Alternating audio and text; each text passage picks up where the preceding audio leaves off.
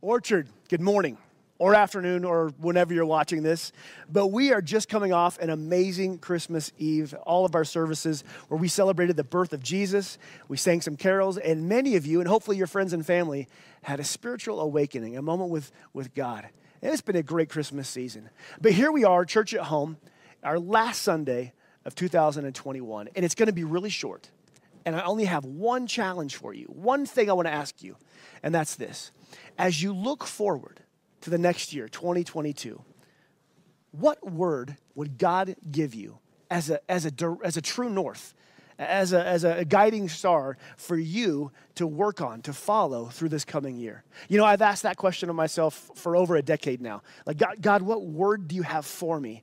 And every year as I listen, sometimes it takes a couple weeks or a couple days, sometimes it's right away, where he will give me a word like patience, which is always a fun one, to work on patience, or gentleness. There's all kinds of things. And so what I want us to do is begin to pray so that when we come back together on January 2nd, we come together with the word God has for us this year. And here's the deal. I want you to truly ask him and listen. And if you don't get anything, then put it on pause, and that night before you go to bed, ask him again. But sit with this and see what God would give you. And if you feel right away that God gives you a word like dominate, like in business and at home, probably put that on pause and listen again, or success. We're looking for a word. God wants to give you a word that is about your character, that's about your spiritual life, your faith life. And so where is it? It could be something like maybe you're struggling with a vice, and God would say, this is the year of freedom. I want you to pursue freedom. It could be that there's some people that need forgiveness in your life. And this is a year for you to forgive. Whatever it could be, or love those that are unlovable or you don't agree with. God's going to give you some sort of word that has more to do with your character and your spiritual life to call you into 2022. Because if we've learned anything, it's this. We have no idea what the year brings us. Like after the 2 years we've just come through, we have no idea what this next year brings. But what we can do is have God give us something that no matter what's happening around us, no matter what the future brings, that internally, he's given us a direction.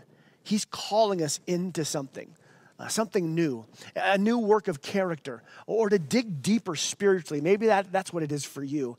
But I want to read a verse from Philippians, and it says this, because it kind of sums this up. It says, I want to know Jesus. And that's our goal, is to know Jesus. Yes, I want to know the power of his resurrection and even his sufferings, and become like him. See, we want to know Jesus. We want to have more of his power, even when we're suffering, to have his peace with us through that. And he says this, not that I have already obtained all this, like I don't have it yet. And the truth is, you and I, we don't have our character figured out. We're not free of everything we need to be free of. We haven't forgiven everything we need to forgive. There's room for our character to grow. So I haven't obtained all this. I haven't arrived at my goal, but I press on to take hold of that for which Jesus took hold of me. And that's what it is for 2022. To pause and think, God, what is it you want me to press on toward in my spiritual life, in my character? It says, brothers and sisters, I don't consider myself yet to have taken hold of this, but one thing I do, I'm forgetting what is behind. I just want to pause there, because there's a lot of things in 2020 and 2021 that we need to forget and leave behind. And we're going to talk more about this on the second. But right now, as you're looking for your word and what it would be, there might be some emotions that come up that are reactions to what has been.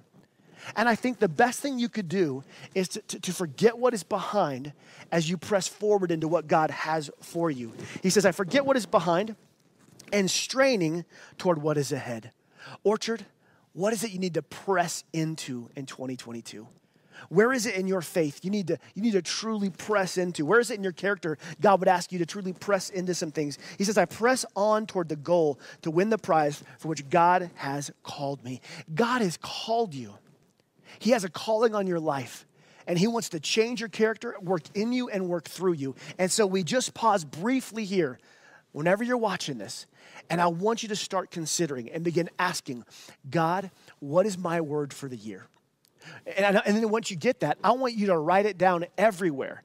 I don't want this to be something you think about for that day and then it goes away. Write it somewhere, write it 2 places. Write it in your car, at your office. Have this word be around you. Have it be something you can't escape this year. And so that no matter what comes, you are continuing to press ahead and to press into the very faith and character issues that God's calling you to. That's what we want. Let me pray a quick prayer of blessing over you. Father, I thank you so much for the year that Orchard has had.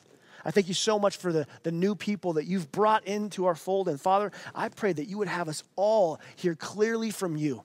Lord, what would you have of each of us individually that would guide us through 2022?